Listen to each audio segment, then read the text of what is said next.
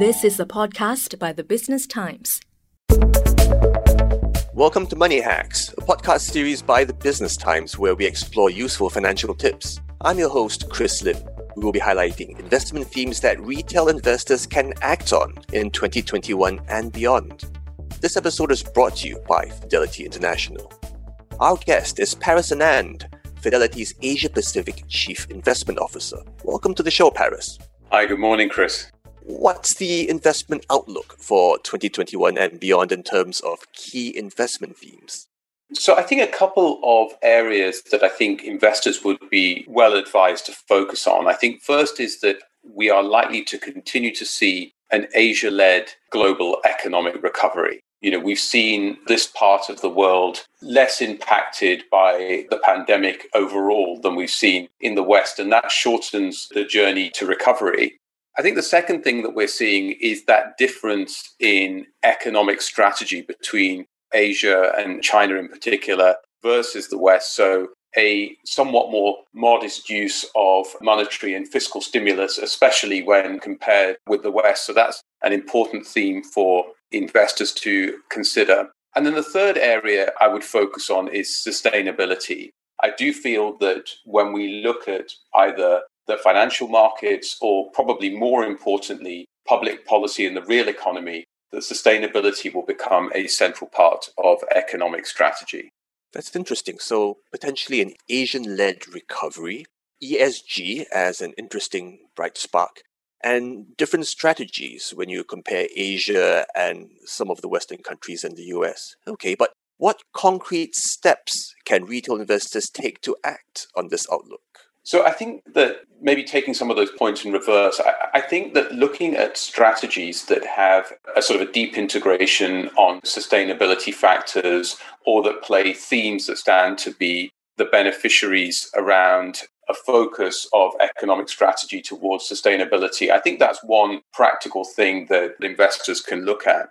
Coming back to the point around the differences in economic strategy, particularly around monetary policy, I think that has its biggest impact, Chris, in the bond markets. So, in lots of bond markets globally, we're seeing a very high level of valuation or a very low return outlook. Again, where that's different, I would say, is in Asia. So to the extent of having that sort of fixed income component in portfolios, we would focus on Asia.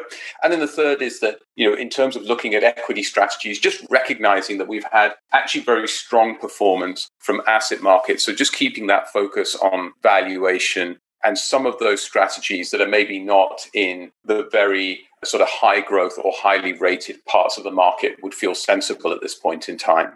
Interesting how you make a distinction when you talk about fixed income between Asia and the rest of the world, and you've made that distinction earlier. I guess it's something for retail investors to bear in mind that the economy, when you talk about the economy as if it's a monolithic thing, isn't quite a monolithic thing. So investors have to bear in mind which areas they're focusing on, either geographically, Asia and everywhere else, or sectors such as ESG, sustainability. Would that be right?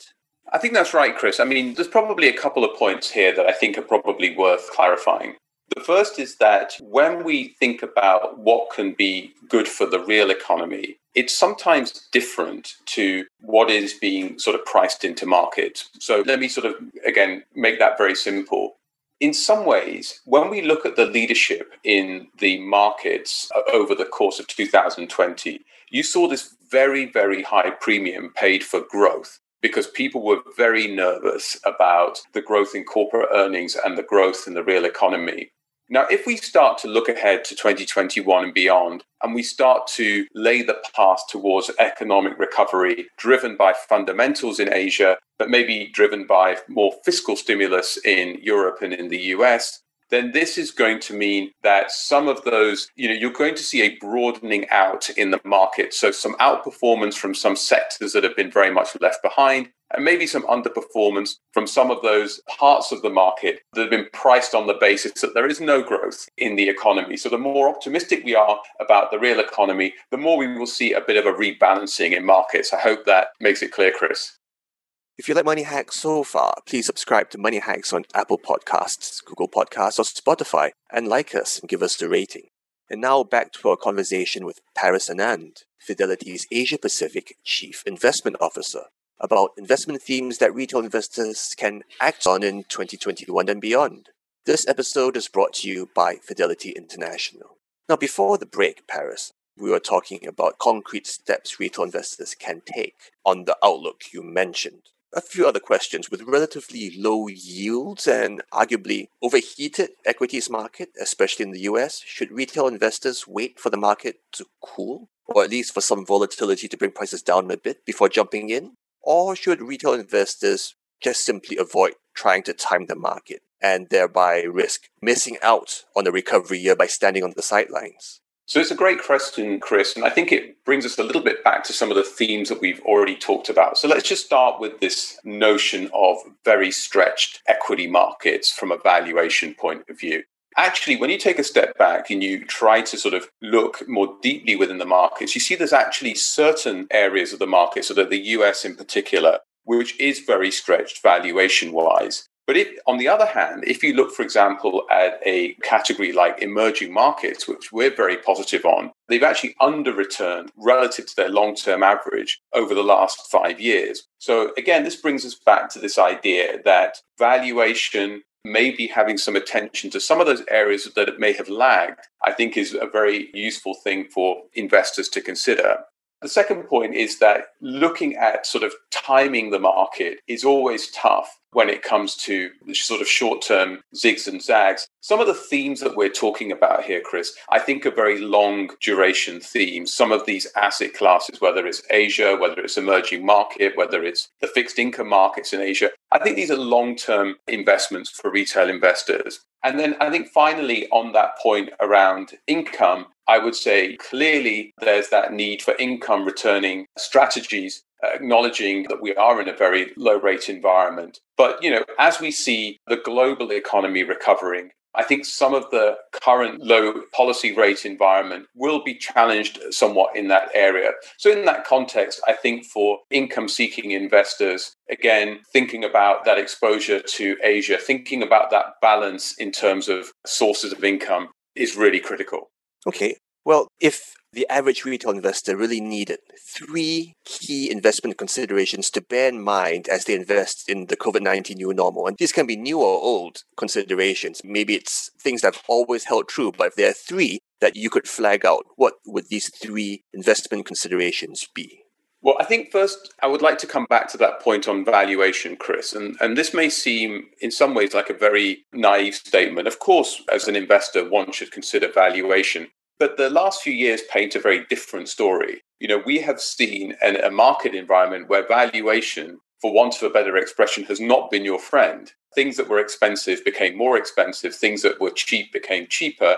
And that's built a sort of sense of cynicism around valuation. But given that I do think we're at this material sort of turning points in market, I do think having that focus on valuation and that sort of concept of margin of safety is a good thing for investors to consider. So that would be number one. Number two, I think that coming back to my point about the differences that we see in economic strategy globally, I think in the US in particular, we're in for a period of extensive fiscal and monetary stimulus. One of the consequences of that is weakness of the US dollar on a medium-term basis. So I think investors considering where is their exposure or how should they be exposed to kind of non-dollar denominated assets, I think is important. And then that third element that I want to sort of bring out is this idea of beware of false diversification. There's been a lot of interesting work done recently about the challenge of a typical balanced portfolio.